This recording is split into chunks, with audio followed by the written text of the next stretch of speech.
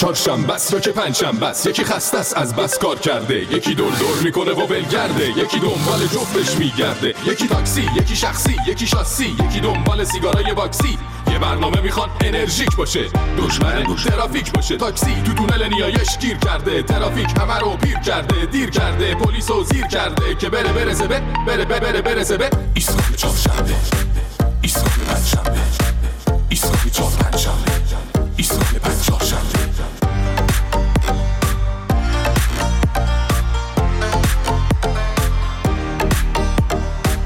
قرمزا چرا زردا، رد کن همه رو تا ایستگاه فردا، پرچم کن دم ایستگاه رادیو، برو بچ دل پنجف استودیو. ایستگاه میترکونه، ایستگاه خنده میشونه روی کنج لبه، لبو غنچه کن، بشین قهقهه بزن غمو بخچه کن. اینجا ایستگاه ماست، بپر پایین دایی، ول کن استرس و 2 ساعت پیش مایی. برنامه داریم برات باقلوا، باز کنی از خنده بری هوا. ایستگاه چهارشنبه، ایستگاه پنجشنبه، ایستگاه چهارشنبه، ایستگاه پنجشنبه.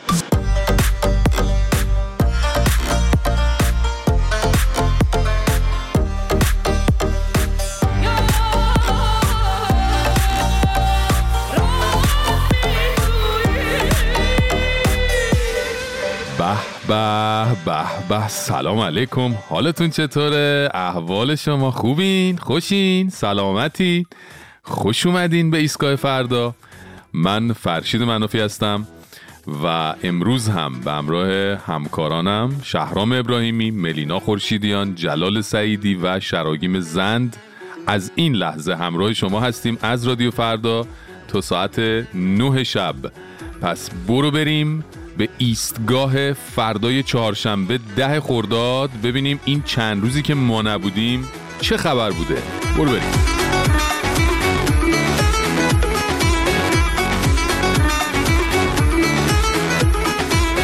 خب قدرتی خدا این ارتحالیدی هم داره فرا میرسه و یک شنبه دوشنبه هفته بعد رو میریم که داشته باشیم تعطیلاتو. یعنی از پنجشنبه حساب کنی شنبه وسطش هم فاکتور بگیری میشه 4 روز تعطیلی شیرین که خیلی هم عالیه. واقعا حضرت امام در زمینه تاریخ ارتحال کم نذاشتن برامون. ایشالا بقیه‌شون هم همینجور زمان سنج باشن موقع ارتحال.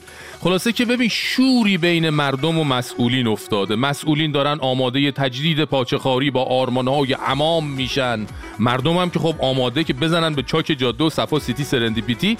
در همین راستا چند روز پیش دبیر ستاد برگزاری مراسم ارتحال امام گفت که 700,000 نفر خواهان آمدن به تهران برای شرکت در مراسم سالگرد ارتحال خمینی هستند. البته ایشون نگفت که 2 میلیون نفر هم از تهران آماده رفتن به شمال برای جوجه کباب و عرق و ورق و آرب و اینا هستن. البته امسال احتمالاً کمتر بشه متاسفانه با توجه به اینکه به برکت جمهوری اسلامی خیلیا پول ندارن حتی تا اون سر شهر خودشون هم برن و برگردن دیگه. سفر که پیشکش. بعد دبیر ستاد سالگرد ارتحال امام هم صحبت‌هایی درباره عظمت مرقد امام و خدمات این مرقد کردن. بریم بشنویم، فکر کنم خیلی مهمم هست واقعا. کسی فکر نکنه حرم امام حرم شخصی است. کسی فکر نکنه اون جایگاه مقدسی که میلیون‌ها انسان در روز 14 خرداد حول اون جمع میشن یک انتفاع شخصی داره. اون حرم من به تعبیر همه ساله هم هنوز در آغاز راه ارائه خدمات به مردمه. نه بابا 35 ساله دارن از این مرقده میخورن، تازه در آغاز راهه. این راهش کجا میرسه؟ بعد میگه فکر نکنین نفع شخصی داره ها.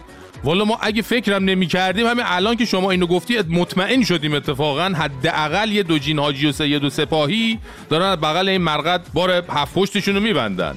حالا چه خدماتی میدن به مردم که مثلا میگن تازه در آغاز راه هم هستیم؟ من نمیدونم واقعا، این خدا میدونه دیگه. یه پر زرش پلو رو که هیئت سر کوچه هم میتونه بده دست مردم.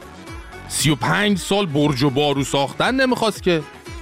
امام هم که اساسا شفا مفهوم که نمیده که بگیم مثلا از این مدل خدمات داره مثل باقی امامزاده ها، هیچ خاصیتی نداره که. حالا این گنبد و بارگاه که هرچی پول میریزن توش پر نمیشه، میگن هنوز اول راهه، قرار جز گرفتن بودجه های توپل از بیت المال چی کار کنه دقیقاً؟ یکی به من بگه قرار چی کار کنه؟ یه عده ولی میگن تو حکومت بعدی قرار اونجا رو کازینو و دیسکو کنن. وای چه کازینو و دیسکویی بشه. آخ آخ آخ آخ. آره این یه جور خدمت رسانی میتونه باشه به مردم. بالاخره مرکز تفریحیه. منتها توی قرارداد بنویسن منافع و عواید این کازینو و دیسکو تا 35 سال حداقل باید مستقیم مثل یارانه به مردم ایران پرداخت بشه بابت پولایی که عجیب اونا بی اجازه شون خرج ساخت چیز امام شده. والا به خدا. آخ چه کازینوی آقا، چه دیسکویی بری. واه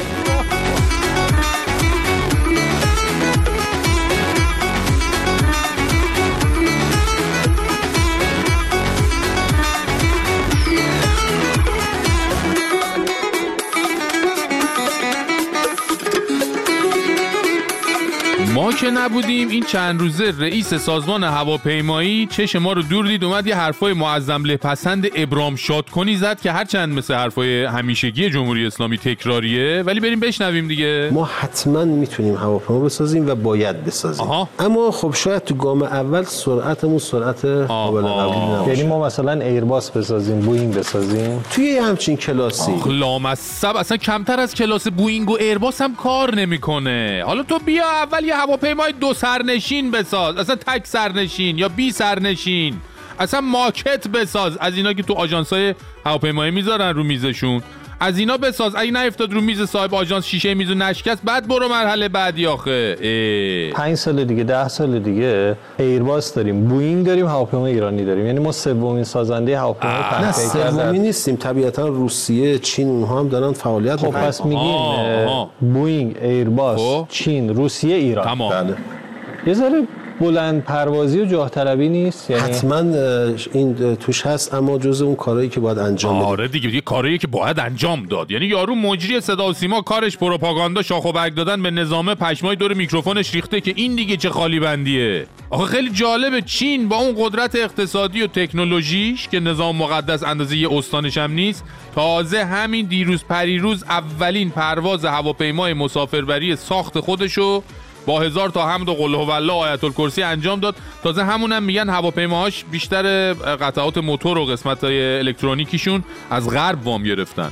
بعد این قازقلنگا میخوان واسه ما تا 5 سال دیگه برن هواپیما بسازن، اونم تو کلاس بوئینگ و ایرباس و اینا. بابا تو همین کایت و بادبادک بساز، بده دست مردم بیشتر از یه ربع رو هوا بمونن. نمیخواد هواپیمای مسافربری بسازی برامون زرنگ. البته به یه شرط باید استقبال کرد از این حرکت‌ها و اونم اینه که اولین هواپیمای ساخته شده به دست توانمند دانشمندان نظام رو بدن معظم له سوار شه باهاش بره مشهد و بیاد. همین.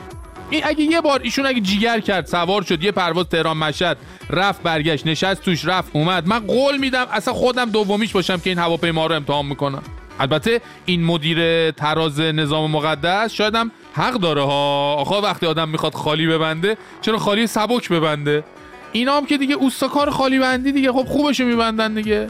میخواستم بگم نبندیم نبندید نبندن، ولی میگم حالا حکایت ما با اینا که حکایت میخ آهنین و سنگ، بس ببندن بابا. والا به قول شاعر ببند که داری خوب میبندی، ببند که داری خوب میبندی. با نگاه تیر روزا داری منو چوب میزنی، بزن که داری خوب میزنی، بزن که داری خوب میزنی. دل بازی گوش من تازگی ها بلا شده، آخه میگه چی کار کنم تو میام به خود بیام از قفسش جدا شده. آخه میگه چی کار کنم با نگاه تیر روزا داری منو چوب میزنی، بزن که داری خوب میزنی. یه دقیقه رومونو کردیم اونور حواسمون نبود. استان فارس و شهر شیراز رفتن تو فاز امنیتی. جان حمله طالبان، درگیری، اعتصاب، اعتراض، نه بابا، محیط زیست، نه آقا جان، نه خانم جان، فقط یه خواستگاری ساده باعث شده که شهر گل و بلبل رو ببرن تو صدر خبرها. که چی؟ که یه زوجی رفتن تو حافظیه شیراز کنار مزار حافظ شیرازی از هم خواستگاری کردن، فیلمش هم پخش شده تو فضای مجازی. همین بیا دارن کل میکشن، دارن اشغال میکنن. نامزدت با ناز میاد.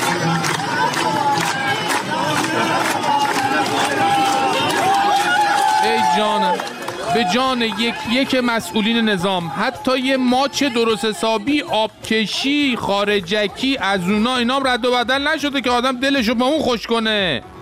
با این وجود استاندار فارس اصلا خودش وارد این بحران امنیتی شده و گفته با این 2 نفر که رفتارهای خلاف شرع و هنجار شکنانه داشتن برخورد میشه.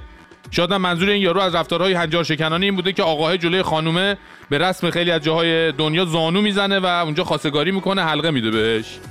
خب از نظر اینا زنان ایرانی همین الانش هم بنز کافی رو اعصاب هستن، چه برسه به اینکه بخوان به جای اینکه همه شونه های آقاشونو بمالن و براش بچه بیارن، غذا درست کنن، خونه مرتب کنن، نذارن آب تو دلش تکون بخوره، تازه جلوشون زانو هم بزنن بگن ویل یو مری می. دیگه چی؟ خب این باعث میشه استاندار انقلابی صدها مسئله مهم امنیتی و اقتصادی و سیاسی استانشو بذاره زمین، مثل زورو وارد عمل بشه و از تعلیق مدیر کل میراث فرهنگی این استان و بازداشت 2 مدیر مجموعه حافظیه شیراز خبر بده. باورتون میشه؟ من فکر میکنم اگه تو حافظیه آدم ربایی و قتل و اینا اتفاق افتاده بود انقدر عواقب نداشت. به خدا والا نداشت، بلا نداشت. ببین خود حافظ که شاهد همه این اتفاقای فاجعه بار اما خنده داره چی میکشه. به قول سعید بیابانکی که با یکی از ابیات حافظ شوخی کرده که گفته اگه الان حافظ بود میگفت چه مبارک سحری بود و چه فرخنده شبی، ولی افسوس که گشت آمد و ما در رفتیم. یا به قول روح الله احمدی اگه حافظ میخواست خطاب به اون استاندار درب و داغون فارس چیزی بگه میفرمود محتسب شیخ شد و فسق خود از یاد ببرد، شیخ بودن که هنر نیست بیا آدم شو. بله شیراز میگن نازه واسه آفتو جنگش، قلبار گرن میزنه به هم تیرشه یه تنگش. بل تو کوچا تو پس کوچا غزل میخونه، شعرهای تر حافظ میریزه از سر چنگش.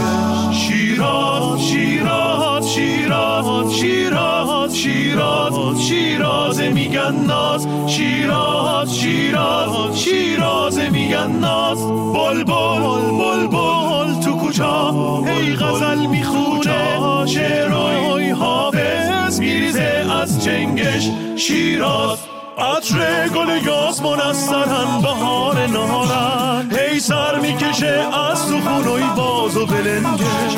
این جان که اگه چیش تو چیشوی هیکی بودوزی، ساز دلشه میشنفی از جلنگ. قلبایی پیزاری نیست تو سینه مردم شیراز، قلبایی پیزاری نیست تو سینه مردم شیراز. تا بی خودی ریش میز بزنه تو درز دنگش، تا بی خودی ریش میز بزنه تو درز دنگش. فرشید جان سلام خیلی نوکریم داداش، قربونت برم، خیلی مخلصی. فدایت. خدا وکیلی نبودی یه مدت اصلا حال و حوصله نداشتیم حتی بیایم تو تلگرام یه سر بزنیم. شنیدم معظم لهفه هم جدیداً خواباش آشفته شده دیگه، گفته باز فرشیده برگشت، باز این برگشت، باز داره جوک برای ما بسازه و مردم رو بخندونه. خیلی دمت گرمه داداش، ادامه بده، داریمت، دوستت داریم. شاروخ هم داداش از تهران. مرسی شاروخ جون، بابا دمت گرم به خاطر این همه انرژی، این همه باحالی، قربونت برم من. مرسی که همراه ما هستی. معظم هم به من نیاز داره، میدونی که به خدا اونم اصلا یه مدلی شده یه روز تیکه و کنایه و دریوری فوش و اینا نشنفه استخون درد میگیره، به خود معتاد شده به این چیزا دیگه. دیگه بالاخره 40 سال مصرف کننده باشی همین میشه دیگه، اعتیاد اینجوری میشه دیگه. آره به هر حال دم شما گرم، قربونت برم، فدای تو.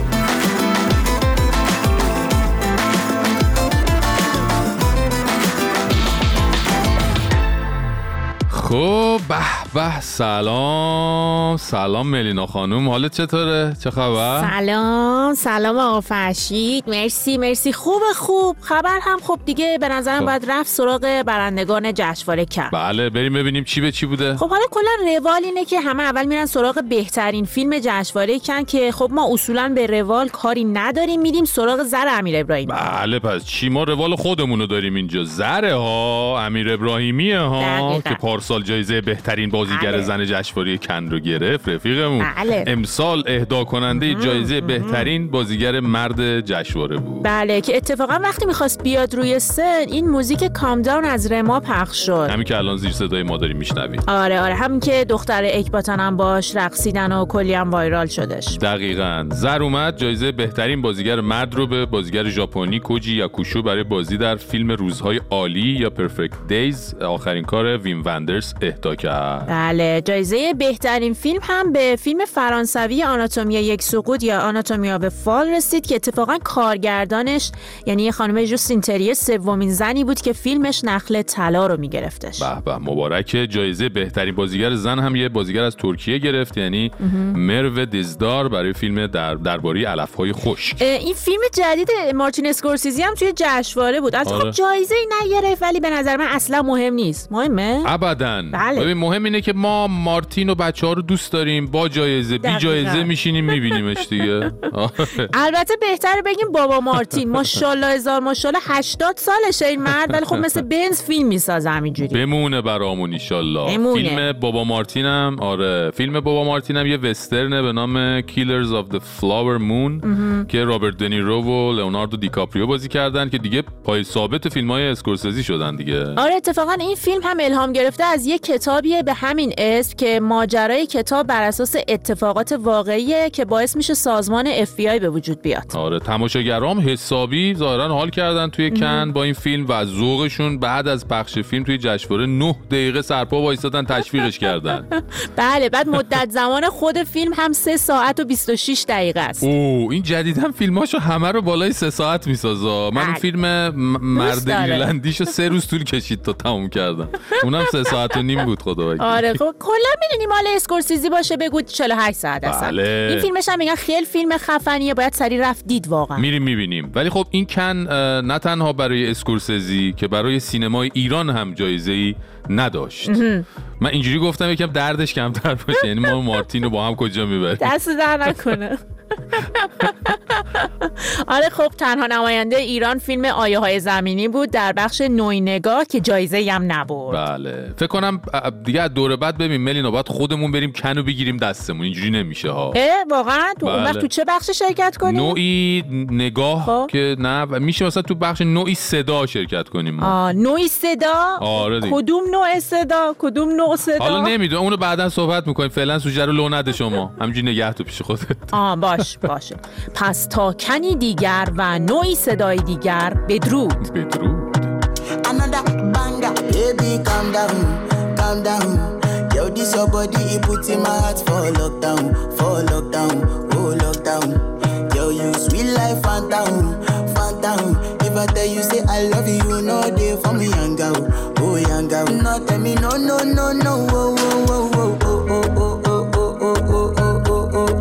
Baby, come give me your lo. You got me like whoa. Shawty, come give me your lo. I see this fine girl from my party, she wear yellow. Every other girl they do too much, but this girl mellow. Now in my divine situation, I go use they tell I'm mellow. Finally I find way to talk to the girl, but she ain't no one follow. When you gonna phone for one? When you know I come for one? Then I start to feel a bum one. But she dey give me small one. I know say she sabi pass it down one. But she feeling insecure, cause her friends go they go my light ring go on.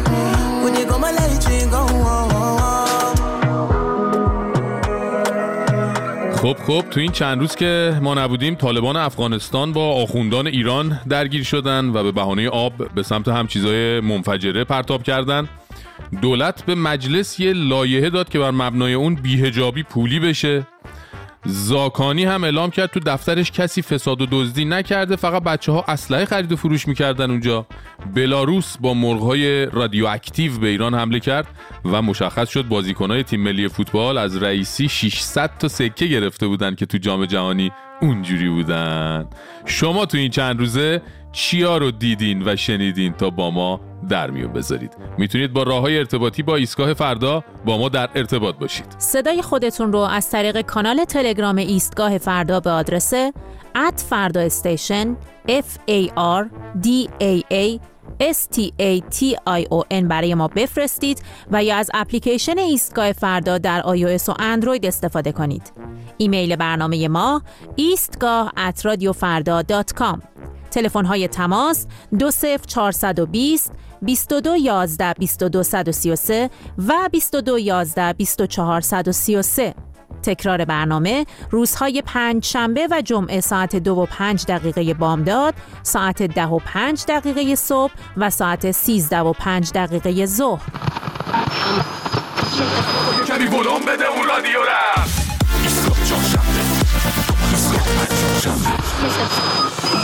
من از مسئولین افغانستان می‌خواهم به اراده مثبت جمهوری اسلامی در این باره پاسخ سازنده داده از ایجاد یک مشکل جدی در روابط دو کشور پیشگیری کنند. بند کجکی و بندهای آبی ما که داخل افغانستان است، قلودها، قشلا، مراکز نظامی و بعض مسائل ملی ماست و این محرم کشور ماست و هیچ کس اجازه نمیده که از مناطق حساس از اینا دیدار بکنه. ایران هم در بین خود در داخل ایران بسیار منطقات حساس دارن که شاید اینا با ما اجازه ندن. طالبان بخشی از واقعیت افغانستان هست، نه همه واقعیت افغانستان. به صورت صریح و روشن مقام اعظم رهبری دولت ها می آیند و می روند، اما مردم برای ما ملاک کرد. خو اختار نت ما میترسیم. باز آقای رئیس جمهور ایران اینمی واسه ماست تا کاملا نکنی که ما میترسیم. نه یک بشکه به خدمتتان است. منگه. خب تو این یکی دو هفته حتما زیاد در مورد ماجرای حقابه رود هیرمند و دعوای قدیمی ایران و افغانستان سر این حقابه شنیدین. دعوا البته به جای باریک هم کشیده شده و جنبش اصیل منطقه و عزیزان دوست و برادر طالبان این هفته حمله کردن به مرزهای ایران. نه اینکه فکر کنین فقط 4 تا تیر انداختن ها، نه قشنگ توپ و تانک آوردن، میگن کلا چند تا پاسگاه مرزی رو گرفتن که به آخوندای ضربه شستی نشون بدن. البته خب این وسط متاسفانه 2 تا مرزبان هم کشته شدن. حالا من خیلی کوتاه یه تاریخچه بدم از این دعوا. به هر حال به علت وضعیت جغرافیایی سر این رود هیرمند که بیشترش توی افغانستانه ولی در نهایت وارد ایران و دریاچه هامون میشه، بین دو همسایه همیشه یه اختلافک‌هایی بوده. سال 1351 امیر عباس هویدا نخست وزیر وقت ایران با نخست وزیر وقت افغانستان یه قرارداد امضا میکنن که بر اساس اون افغانستان اختیار داشته که هر کاری با آب این رود بکنه، ولی یه سهم مشخصی از آب رو هر سال باید به ایران میداده که حالا اصولاً به دلایل مختلف یا این انجام نشده یا هم اگه شده خیلی مختصر بوده. ماجراهای اخیر از اونجا شروع شد که مشبران پاشد رفت سیستان و بلوچستان و وقتی مثل یک کودک تازه به دنیا اومده دید مردم این استان چقدر تو محرومیتن و چقدر فقر و خشکسالی بیداد میکنه اونجا، به جای اینکه مثلا بشینه با یه سری کارشناس و کاربلد مشورت کنه مشکلات ریشه‌ای اون منطقه رو بررسی کنن، سریع راه فرار رو پیدا کرد و چون همیشه مشکلات زیر سر خارجیاست اومد یه مصاحبه پسر شجاع‌طور کرد و اینجوری گفت: من دارم اخطار میکنم به مسئولین و حاکمان افغانستان که حق مردم سیستان و منطقه استان سیستان و بلوچستان رو صریحاً بدن. مش ابرام اخطار میدهد. فکر کرد الان طالبان دستش میاره بالا تمام آبراه ها رو از ترس رئیس جمهور قدر قدرت نظام به سمت ایران باز میکنه. آقا دیوانه چو دیوانه ببیند خوشش آید. اونا از کارشون اینه با کله برن تو در دیوار. الانم که افغانستان رو گرفتن کسی نیست سر به سرشون بذاره، حسابی خسته کننده شده اوضاع براشون دیگه. دنبال یه چیزی میگردن باهاشون ور بره تا بتونن باهاش ور برن. خلاصه که این اخطار هنوز از حلق مشبرام در نیامده بود، دفتر نخست وزیر طالبان اطلاعیه داد یه بیشین بابا حرف زیادی نزن ملایمی رو نثار مشبرام کرد. یه فیلمی هم پخش شد از یکی از فرمانده‌های طالبان که یه دبه آب گرفته دستش، میگه اینو میخوام بفرستم برای رئیس جمهور ایران چون آب لازمه. بعد خیلی‌ها شروع کردن به گمان زنی که یعنی حالا مشبرام و نظامش میخوان چیکار کنن، الان حمله کنن به افغانستان، جنگنده بفرستن صداشون رو خراب کنن. یه سریای دیگه هم میگفتن درست حالا طالبان ارتش مرتش کلاسیک درست حسابی نداره، اما ببین اینا اگه سر به سرشون بذاری اینا کلا تو کار بیکلگی و انتحاری ان. وسط این گمان زنی‌ها بودیم، یهو خبر اومد درگیری اصلا رسما وارد فاز نظامی شد و به پاسگاه مرزی ایران حمله کردن. البته خب سطح نیروهای ایران تو این درگیری هم خب جالب بود دیگه. یه فیلمی اومده بود نیروی ایرانی یه جوری داره خمپاره رو میندازه تو خمپاره اندازه تا شلیک بشه، انگار اولین بار داره اصلا با چنین پدیده‌ای کار میکنه، میبینه. یعنی همین که خمپاره‌ها شلیک میشده و کمونه نمیکرده تو صورتشون، واقعا پیروزی بزرگی برای نظام مقدسه. بعد جالب اینه وقتی میخوان با برادران طالبشون بجنگن، سطح نیروها در حد سرباز وظیفه و فوق آماتوریه، ولی کف خیابونای پایتخت گولاخای 2 متری به اسم حافظان امنیت با انواع اسلحه شب و روز رژه میرن. یعنی به جای اینکه این رمبوها رو بفرستن لب مرز، جایی که واقعا دشمن مسلح آماده است برای حمله، 4 تا سرباز وظیفه که ته آموزش نظامیشون یه میدون تیر بوده رو میفرستن با طالبا برن بجنگن. واقعا لات کوچه خلوت به اینا میگن دیگه. حالا واکنش قدرت اول منطقه به این دسته‌رازی طالبان به مرز ایران چی بوده؟ پوچ. عضو کمیسیون امنیت مجلس گفته از این اتفاقات برای بچه‌هایی که توی خونه با هم هستن هم میفته و گاهی دعوا میشه. بله. واسه همینه که عقلا فکر میکنن تهش هیچ اتفاقی نخواهد افتاد و مملکتی که یه روزی داشت ارتش 5 دنیا میشد، در مواجهه با یه گروه چپندرقیچی قاطی پاتی بیکله مثل طالبان هم مجبور میشه آخرش با ایشالله ماشالله و نمیدونم ضمن آرزوی فلان برای کشور همسایه و تلاش برای تحکیم بهمان بین دو کشور دیگه بیشتر از این همش نزنه تا نظام خدای نکرده بیشتر از اینی که هست دیگه رو ویبره نره. بله. چی سوزه چی سازه چی عشقه و رازه، چی سوزه چی سازه چی عشقه و رازه، سی هجر خرابم ببین دل کبابم، سی هجر خرابم ببین دل کبابم، چشم چی اشکش خیاله و رشک، چشم چی اشکش خیاله و رشک، چی کوه چی صحرا چی طوفان در، چی کوه چی صحرا چی طوفان دریا، همه پیش دردن با فرمان پهنا، همه پیش دردن با فرمان پهنا. فرشید جان یه مثال خوبی هست که رادیویش میشه آنکه به ما نچیزیده بود کلاغ نچیزیده بود. آخ خیلی ممنون که نسخه رادیویی و قابل پخشش رو بیان کردین. ای بختت ایرانی، ای فکر کن از دست آخوندا خلاص بشیم معظمله بعدیمون ملا یعقوب باشه. به خود آخه چرا؟ ای خدا ما با تو شوخی داریم؟ نه جدی. خب اگه شوخی داریم بگو دیگه. مرسی از تماست.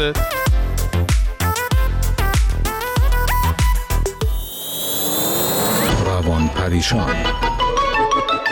فهمیدی طالبان حمله کرد به ایران؟ واقعا؟ اونا چرا؟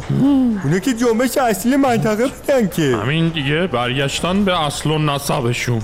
شانس ما رو ببینا. آمریکا قرار بود حمله کنه که برنامه عوض شد. تو مثل این که طرفدار جنگی آره؟ نه من طرفدار اینم آخوندا برم.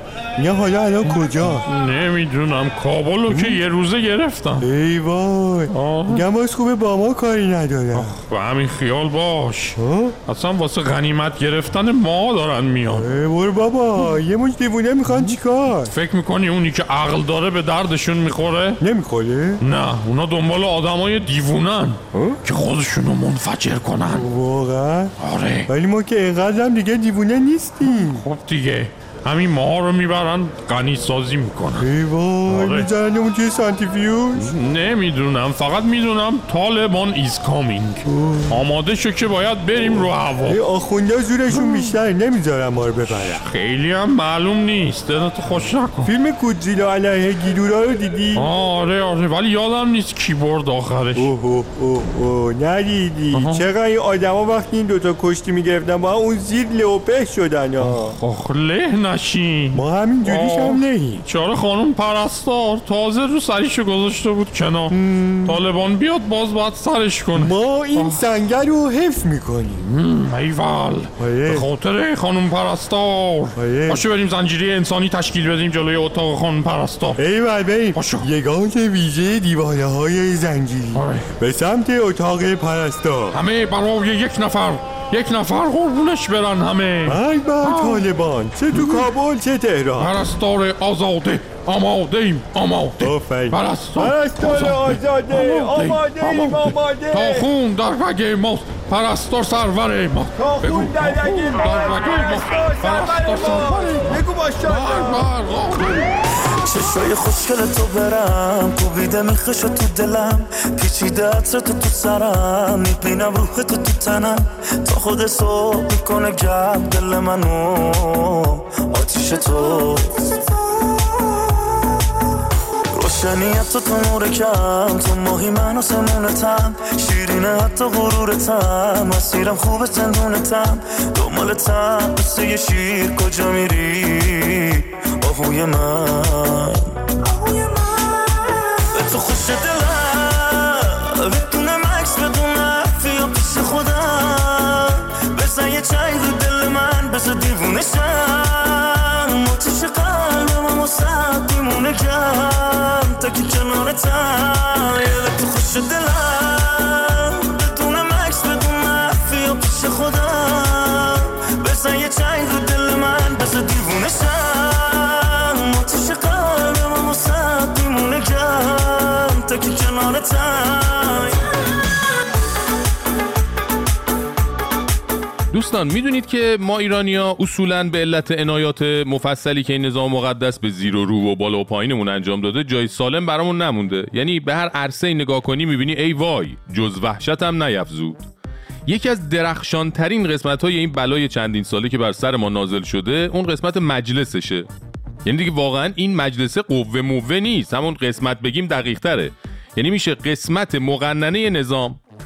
این قسمت مقننه نظام به تازگی متوجه شد که برای 4مین سال پیاپی باقرخانه قالیباف رو هم به عنوان رئیسش خواهد داشت و بعدم انتخابات نایب رئیسش برگزار شد که البته یه چک و لگدکاری و یقه کشی هم در حاشیه‌اش صورت گرفت که خب البته همه چیش به همه چیش میاد این مجلس دیگه.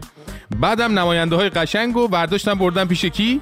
پیش آقاشون هم که خب عاشق نیروهای کم عقل انقلابی ذوب شده در خودشه، خداییش باشون خوب حساب کرد. اینا اینجوری مجموعی مجلس انصافا یه مجلس انقلابی است. حالا از گوشه و کنار، از چپ و راست، یه مطلقی، یک حاشیه‌ای، یک مثلا چیزی که به مجلس زده میشه، خب بگن، نمیشه انتظار داشت که همه از آدم تعریف کنن. نه بالاخره مخالفت هایی هم میشه، اما واقع قضیه همین است که عرض کردم. آگاهی که بنده دارم این. عجب، یعنی هرچی آقاتون میگه بقیه باد هوان دیگه. آقا میگه شما خوبین، شما برید بیشتر گلکاریاتون رو ادامه بدین. حالا درد اصلی چیه؟ درد اینه که این قسمت مقننه نظام قسمتیه که مثلا باید مردمی ترینش باشه دیگه. خودشون هم تو اخبارشون وقتی میخوان از یه نماینده حرف بزنن میگن مثلا سید فلان حاجی بهمانی نماینده مردم شریف فلان جا. حالا بگذاریم که چند وقت یه بار یه گندی بالا میاد و فلان نماینده میزنه زیر گوش سرباز پلیس و اون یکی نماینده ها هم شاسی بلند میگیرن که وزیر صنعت استیزا نشه و هزار تا بخوره دیگه. اینا رو که آقاشون میگه باد هواست. ولی گاهی وقتا ماجرا وقتی دردناکتر میشه که میفهمی این موجودات نماینده نما میدونن چه بلایی داره سر مملکت میاد و وضع مردم چیه، بعد انقدر تو فضا سیر میکنن. مثلا الان رئیس مرکز پژوهش‌های مجلس اومده گفته قیمت مسکن در 17 سال گذشته در تهران 52 برابر شده. یعنی اگه شما 17 سال پیش خونه خریدی 50 میلیون، الان تازه طبق آمار رسمی خود اینا قیمت اون خونه شده حدود 2 میلیارد و 700 میلیون تومان. میشه اینجوری گفت که شما اگه اون 50 میلیون رو اون موقع نداده بودی باشه خونه بخری و مثلا تو بالش نگهش می‌داشتی، الان با اون 50 میلیون به سختی میتونستی سنگ توالت همون خونه رو عوض کنی. این از مشکل مسکن که خود مجلس داره میگه اینجوریه وضعش. از اون ور فاطمه محمد بیگی عضو کمیسیون بهداشت و درمان همین مجلس خبر میده که سالانه 250 تا 650 هزار سقط جنین در کشور رخ میده و 85% این سقط جنین ها تو خود خانواده و از سوی پدر و مادر و با آموزش های فضای مجازی یا مصرف داروهای قاچاق شده صورت میگیره. یعنی اومدن یه چیزی رو کلاً تبدیلش کردن به جرم که وقتی یه انسان بالغی تصمیم میگیره انجامش بده چون جرمه و ممنوعه نتونه بره درست و حسابی و قانونی بهش برسه و حالا همین تبدیل شده به یه بحران که سالانه طبق آمار خودشون 500-600 هزار زن میرن خطر مرگ رو به جون میخرن تا با توجه به وضع شخماتیک مملکت و تصمیم شخصی خودشون دیگه یه نفر دیگر رو نیارن وارد این موقعیت حساس کنونی بکنن. جالبه ها، اینا مثلا خیر سرشون قانونگذارن و همه اینا رو هم میدونن. البته بگم خداییش کارهای دیگه‌ای دارن میکنن ها. مثلا حسن نوروزی نایب رئیس کمیسیون قضایی همین مجلس خبر داده که طرح مقابله با نگهداری و گرداندن حیوانات مضر و خطرناک در مناطق شهری موسوم به طرح مقابله با سگگردانی در کمیسیون قضایی مجلس بررسی و تصویب شده است. پس میبینید حواس نماینده‌های این مجلس هست که مشکلات مردم چیه. فقط یکم تعریف ما از مشکل با تعریف اینا فرق داره. اینا دنبال سگای مردمن و خیلی ظاهرا علاقه به فاجعه هایی مثل قیمت خونه و سقط جنینای خطرناک و این چیزا ندارن.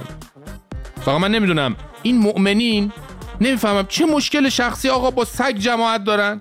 یعنی سرشونو میزنی تهشونو ول میکنی یه طرح مبارزه با سگ میذارن جلوت. نظر شما چیه واقعا؟ جایشونو گاز گرفته سگ به نظرتون؟ اگه آره کجاشونو که انقدر دردناک بوده؟ لطفاً پاسخهای خودتون به این سوال رو به آدرس ایستگاه فردا واحد گاز سگ شناسی برنامه بفرستید.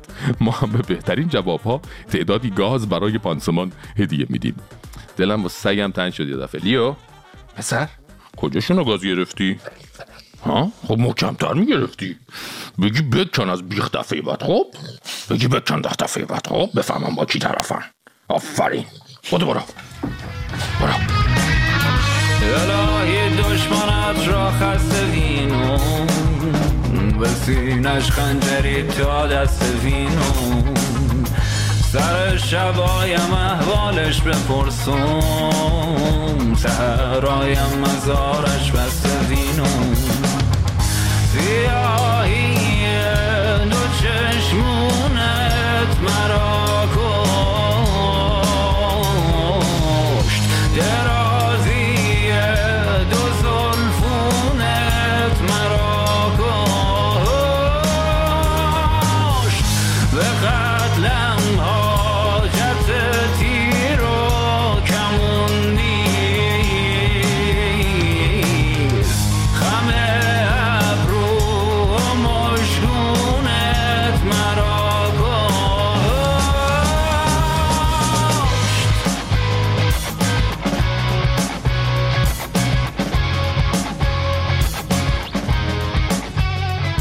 بریم به ایستگاه بین الملل با هانا کاویانی.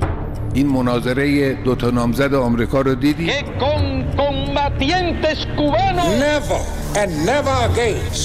أدمت قلبي كما أدمت قلب كل سوري. Today we celebrate the triumph not of a candidate but of a cause of democracy.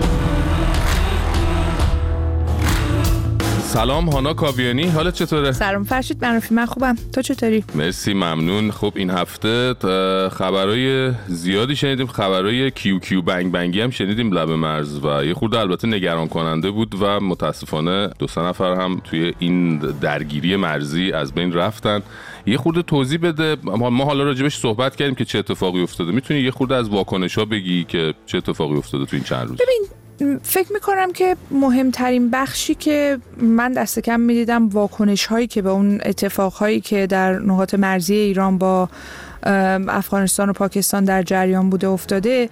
یکی از واکنش هایی که زیاد میبینم در 3-4 روز اخیر اینه که به نظر میاد یک جور ساده سازی اتفاق داره میفته یا یک جور تلاش برای این که مثلا گفته بشه که نه این یک تنش جدی نیست. درسته. یا اینکه ما با طالبان هیچ درگیری نداریم. حتی به اینجا رسیده که مثلا رئیس سازمان هوافضا یه سپاه اومده گفته که نه اصلا ما وارد هیچ جنگی با طالبان نمیشیم، این چیزیست که بقیه دلشون میخواد، در صورتی که واکنش دیر بود. یعنی وقتی که اتفاقهایی که افتاد و در نهایت یک مرزبان ایرانی کشته شد در درگیری با طالبان، یه 24 ساعت قبل از این بود که سلطان عمان بیاد ایران و یک جور خبر این اتفاق رفته بود زیر سایه خبر رسیدن سلطان عمان به تهران و گفتگوهایی که به نظر میومد برای تهران خیلی بیشتر اهمیت داره از اینی که چه اتفاقی برای مرزبان ایرانی افتاده و درگیری که ممکن بود تنش بزرگتری رو دامن بزنه. این مسئله هست و این درگیری به نظر میاد، یعنی موضوع خصوصا موضوع آب برای یک منطقه‌ای که خشکسالی در اون زندگی مردم رو زیر و رو کرده، فکر نمی‌کنم یه چیزی باشه که به این زودی‌ها ایران از شرش بخواد خلاص بشه. حالا اگر که این درگیری مرزی یک اتفاق یک روزه بوده و فعلا برطرف شده، اما این تنشه رو باید یک فکری به حالش بکنن. حالا گفته شده که یک گروهی باید بررسی بکنن، هر روزم یکی میاد یه چیزی میگه، یه روز میگن سد پشتش آب هست، یه روز میگن آب نیست، یه روز میگن ما تصاویر ماهواره‌ای داریم که این سد پشتش آب هست، یه روز میگن نه هیئت ما باید بره نگاه بکنه ببینیم که اصلا چه وضعیتی داره. برای همین فکر میکنم که از اون نقاط واقعا چالش برانگیز خواهد بود در هفته و ماه‌های آینده این اتفاقی که حالا این شکلی رقم خورده و تهدیدهای لفظی که طرفین همدیگر رو کردن. دقیقاً فکر میکنم آقای رئیسی انتظار نداشت، یعنی شاخ و شونه‌ای که کشید انتظار نداشت که از طرف طالبانی همچین برخوردی ببینه. ولی حالا غیر از این ماجرا، تنش واقعا این جمهوری اسلامی رو خیلی اصلا کلا همه دوستش دارن، مثل که از اون ور اوکراین هم صحبتایی کرده که خیلی اون هم واکنش برانگیز شد. راجع به ماجرای اوکراین هم برامون بگو. آره، آقای زلنسکی رئیس جمهور اوکراین در روزهای گذشته اومد یک صحبتی رو مطرح کرد. البته اونی هم از اون صحبت‌ها بود، به خاطر اینکه آقای زلنسکی ماها بعد از اینکه تهاجم نظامی روسیه آغاز شده بود اومده بود به روس‌ها و به مردم روسیه و با زبان روسی صحبت کرده بود و درخواست کرده بود که برین از حکومتتون بخواین که جنگ نکنه. حالا به نظر میاد که یه تاکتیک مشابهی رو می‌خواست با ایرانی‌ها امتحان بکنه، ولی خیلی واکنش برعکسی داشت، به خاطر اینکه ایرانی‌ها فارسیش خوب نبود. آره، ایرانی‌ها اومدن گفتن که اگه تو از ما می‌خوای که حکومتمون رو وادار بکنیم که پهپاد نفروشه به روسیه، فکر کردیم مثلا ما چقدر قدرت داریم که بخوایم چه کار بکنیم با حکومتمون، یا مگه نمیدونی که حکومتمون با خود ما چی کار میکنه؟ خلاصه اون داستان خیلی واکنش‌ها خیلی گسترده بود از طرف ایرانیان داخل کشور، ایرانیان خارج کشور، ایرانیان سرشناس خیلی واکنش داشت. اما به نظر میاد که یک جوری دفتر رئیس جمهور اوکراین تصمیم گرفت که یه ذره برگردونه، شاید بتونه بازی رو به یک شکل دیگه ادامه بده. یک پیشنهادی رو به پارلمان دادن برای یک بسته تحریمی 50 ساله. عجب. حالا من نمیدونم که البته اگر که مثلا حکومت جمهوری اسلامی یا حکومت آینده‌ای در ایران بخواد رفتارش رو تغییر کنه، نمیدونم که چه مثلا مفادی در اون بسته تحریمی هستش که بخواد. یعنی اوکراین هم ما رو 50 سال تحریم کرد. آره، همینو مونده بود فقط دیگه. آره دیگه، که بسته تحریمی 50 ساله رو خلاصه ارائه دادن و خب میدونی این اتفاقه حالا واقعا بستگی به این داره، چون به هر حال هدف تحریم متوقف کردن همکاری نظامی جمهوری اسلامی با روسیه است که منجر به استفاده در مثلا تهاجم نظامی روسیه در اوکراین میشه. ولی مسئله اینجاست که خب به هر حال این رویکردهایی که ابراز میشه از یک طرف هم داره تاثیر خودش رو در روابط انسانی هم میذاره. مثلا همین واکنشی که مردم ایران داشتن به صحبت‌های آقای زلنسکی، یا این ویدیویی که حالا اومده از ورزشکار اوکراینی که حاضر به دست دادن با ورزشکار ایرانی نمیشه وقتی که روی سکوی قهرمانی وایستاده. برای همین و این هم حالا واکنش‌های خودش رو داره. برخی رو می‌دیدم که واکنششون این بود که رفتار غیر ورزشی هست. برخی میگفتن خب اگر که تو هم هر روز زیر بمباران پهپادهای شاهد باشی، شاید اقدام مشابهی بکنی. برای همین به هر حال این روابط ایران و اوکراین که به هر حال بعد از سرنگونی هواپیمای اوکراینی همینجوری شکننده و متزلزل شده بود، الان به این وضعیت رسیده که ما با تحریم 50 سال روبرویم و همچنین با این روابط انسانی که داره مشکل دار میشه. بسیار خب، ممنونم ازت هانا کاویانی عزیز. با خدافظی میکنیم تا هفته آینده. خدا. ما که درگیرتم گیج و گنات، ما که روز اول پا به پاتم، ما که غرقم توی چیشه خمار، فقط تو میتونی بدی نجات. دلم تش زدن یه بار دیگه، بریم غروب لب ساحل بشینیم، بخونم سیت فقط سیلم کنی تو. آخه آخی دلم چه شدیم چه بیدیم، آخی دلم چه شدیم چه بیدیم. ایم حال و روزم تا قیامت بسوزم، که یه چیشه خمارت ما بگی چشم بدوزم. ایم حال و روزم تا قیامت بسوزم، که یه چیشه خمارت ما بگی چشم بدوزم. خب خانم ها، آقایون، ریش سفیدان و مونقره‌ای های عزیز، شما داروگر رو بهتر میشناسید تا دختر خانوما و آقا پسرای شنونده. یه زمانی سلطان مواد شوینده و آرایشی بهداشتی بود. البته نه از اون سلطانایی که نظام خلق کرده، مثل سلطان دلار و سکه و سیمان و شکر و این چیزا. کل دوران کودکی و نوجوانی و حتی بزرگسالی خیلی از ماها دهه 50 و 60 با محصولات داروگر گذشته. شاید این تبلیغشون رو یادتون باشه. سلام قوری قوری جون، اومدم خرید. به سلام خانم کوچولو، خوش اومدین. شامپو میخوام با صابون، محصول قورقوری جون. بفرمایید اینها برای کوچیکا و بزرگا. مایه ظرفشویی داریم؟ بله ریکا بفرمایید. برای بهداشت پوست کرم داریم چه خوشبوست. برای تمیزی دست سر داروگر آماده است. برای دندونامون چی؟ خمیر دندون قورقوری. قوری قوری جون گل کاشتی، هر چی که خواستم داشتی. یادش بخیر که قوری قوری جون گل میکاشت، هر چی که مردم میخواستن داشت. اما این چیزا مال قدیما بود. الان دیگه باید بخونیم ابی جون کی هستی، داروگرم تو بستی. نه پلم نشده به خاطر حجاب و اینا، نه، به صورت کاملا ارگانیک و به مدد تلاش‌های اقتصادی مشبرام خودش داره میزنه گاراژ. این هفته گفتن شرکت داروگر داره آخرین نیروهاشم به خاطر بدهی‌های مالیاتی و ناتوانی از راه اندازی همه خطوط تولیدی و ممکن نبودن پرداخت حقوق کارگرها اخراج میکنه متاسفانه. بله، اینجوری که مسئول کانون شوراهای اسلامی کار گفته، تولید داروگر کاملا خوابیده و این برند قدیمی نفس‌های آخرش را میکشد. والا اگه سال 57 یه حکومتی سر کار اومده بود که کل هدفش رو نابودی مملکت اعلام میکرد، بعید میدونم این حجم از فاجعه‌ای که اینا به بار آوردن رو میتونست رقم بزنه. یعنی خودشون کاری که نکردن هیچ، هرچی هم از قبل بود به باد دادن. الان همین کارخانه داروگر سال 1307 تأسیس شده، یعنی روزی که انقلاب شده کارخانه 50 سال قدمت داشته. بعد اینا چیکار کردن؟ مصادره تحویل بنیاد شهید. به آخه چه سنخیتی بین بنیاد شهید و صابون گلنار و ریکا بوده که تحویل اونا دادین؟ خلاصه که عزیزان تو این سالها یه جوری مدیریت کردن، یه جوری بخور کردن که الان این کارخونه تو کماست. چند ماه دیگه هم خبر تعطیلی رسمیش میاد. احتمالاً تنها ربط بنیاد شهید به داروگر همینه که اومده کارخونه رو شهید کنه. یکی از تبلیغات مشبرام برای انتخابات ریاست جمهوری بود. شاید خیلیاتون نشنیده باشین، الان ولی باید شنیدین و اینا.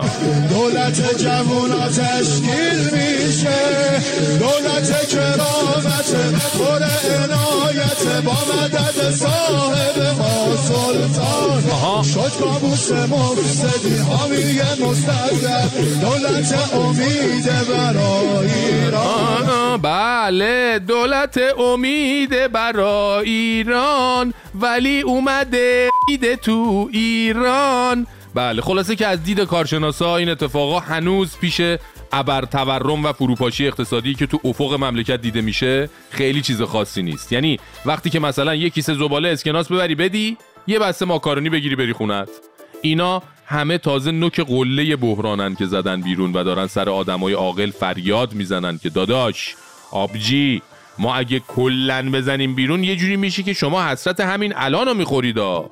ولی خب دیگه میخوا آهنین که چرز کنم، نیزه آهنین هم نرود در سنگ اینا متاسفانه.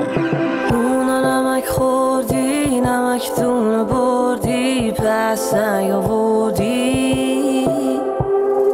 حالا مونده باقیش، عشق دادی بازیش، پس سهم من چی؟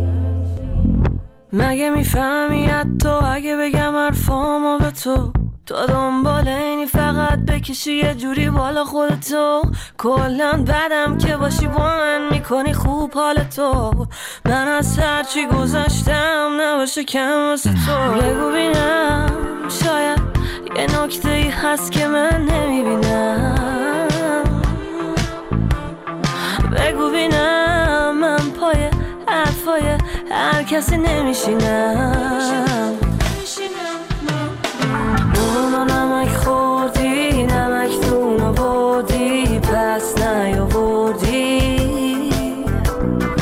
حالا مونده باقیش، عشق دادی بازیش، پس سهم من چی؟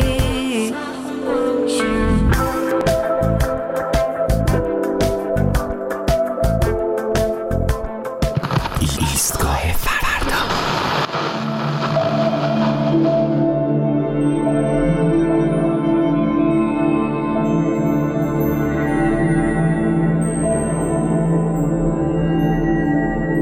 این روزها روایت‌های ترسناک و غیر انسانی رو از زنانی میشنویم که به دلایلی مثل اعتراض و دگراندیشی در بند جمهوری اسلامی بودند یا هستند. زنانی مثل زینب زمان، مژگان کشاورز، نصیبه شمسایی و چندین نفر دیگه ضمن بازگو کردن روایت برخورد تحقیرآمیز مأمورین باهاشون در دوران بازداشت گفتن یکی از شکنجه هایی که به واسطه زن بودن به اونها تحمیل میشد این بود که به اشکال مختلف و در وضعیت های بسیار ناگوار اونها رو وادار میکردن تا برهنه بشن، گاهی حتی در برابر دوربین ها و چندین مأمور بدون هیچ گونه دلیلی و فقط به قصد تحقیر و شکنجه. البته عناد و دشمنی جمهوری اسلامی با زنانگی و تنانگی زن ایرانی راز سر به مهری نیست که کسی بخواد الان افشاش کنه. زن اگه دستگاه تولید مثل و رفع شهوترانی مردان نباشه، اگه بخواد فارغ از جنسیت توی جامعه بدرخشه و بباله و بالا بره، از نظر جمهوری اسلامی موجود خطرناکی به حساب میاد. چون زن ایرانی موفق شده تا همین الانشم دیوار برلین جمهوری اسلامی رو که همون حجاب اجباریه به پست‌ترین شکل ممکن خراب کنه روی سرش و با صدای بلند این سند تحجر و عقب موندگی نظام رو بکوبه تحت سینش و وادارش کنه به عقب کشیدن. با این وجود هیچ زنی نباید به واسطه حق خواهی و مطالبه حقوقش تحقیر بشه. نباید این فرایند زشت غیر انسانی عادی بشه. باید فریاد زد و این رفتار غیر بشری متفرعنانه دور از هر شرافتی رو توی صورت عاملینش کوبوند تا بفهمه که دنیا اون دنیای بسته و پر از خلایی که اونا عاشقشن نیست. شما جنایت میکنید و لحظاتی بعد همه دنیا دستهای آلودتون رو میبینه و میفهمه که طالبان یه گروه و یه فرقه نیستن، یه طرز فکرن که ضدیت با زن و زنانگی و تنانگی مبنای وجودشونه. همدردیم با همه اونها که توی بند این نظام دارن چون این هزینه های گزافی رو میدن و مثل تصویر طلوع خورشید فردا به درهم کوبیده شدن دودمان این بساط زور و تحقیر و سرکوب ایمان داریم که هیچ ظلمی توی تاریخ بشر پایدار نبوده و بعد از این هم نخواهد بود. به رسم سیاوش که آسان گذشت، از آتش به تلقین ایمان گذشت. از این راه رفته نخواهم نشست که آب از سر ظلم انسان گذشت. هوا بس هوای هواخواهی است، هوای سپیدار آزادی است، هوای سپیدار آزادی است. نگه کن به تصویر این آرزو، رها کن غم مانده را در گلو، رها کن غم مانده را در گلو. کجا می روی خانت مال توست، سند خورده بخت و اقبال توست. ببین پایه تخت تزویر و ننگ، گره خورده لغزش شال توست. ترسم از حیله یا خنجرش، نه از دار و زنجیر و از آخرش. یخ سیلی تو به قلب یقین دمی کم نکرد از تب باورش. بهای رهایی از این بردگی اگر خون من شد به یغما برش.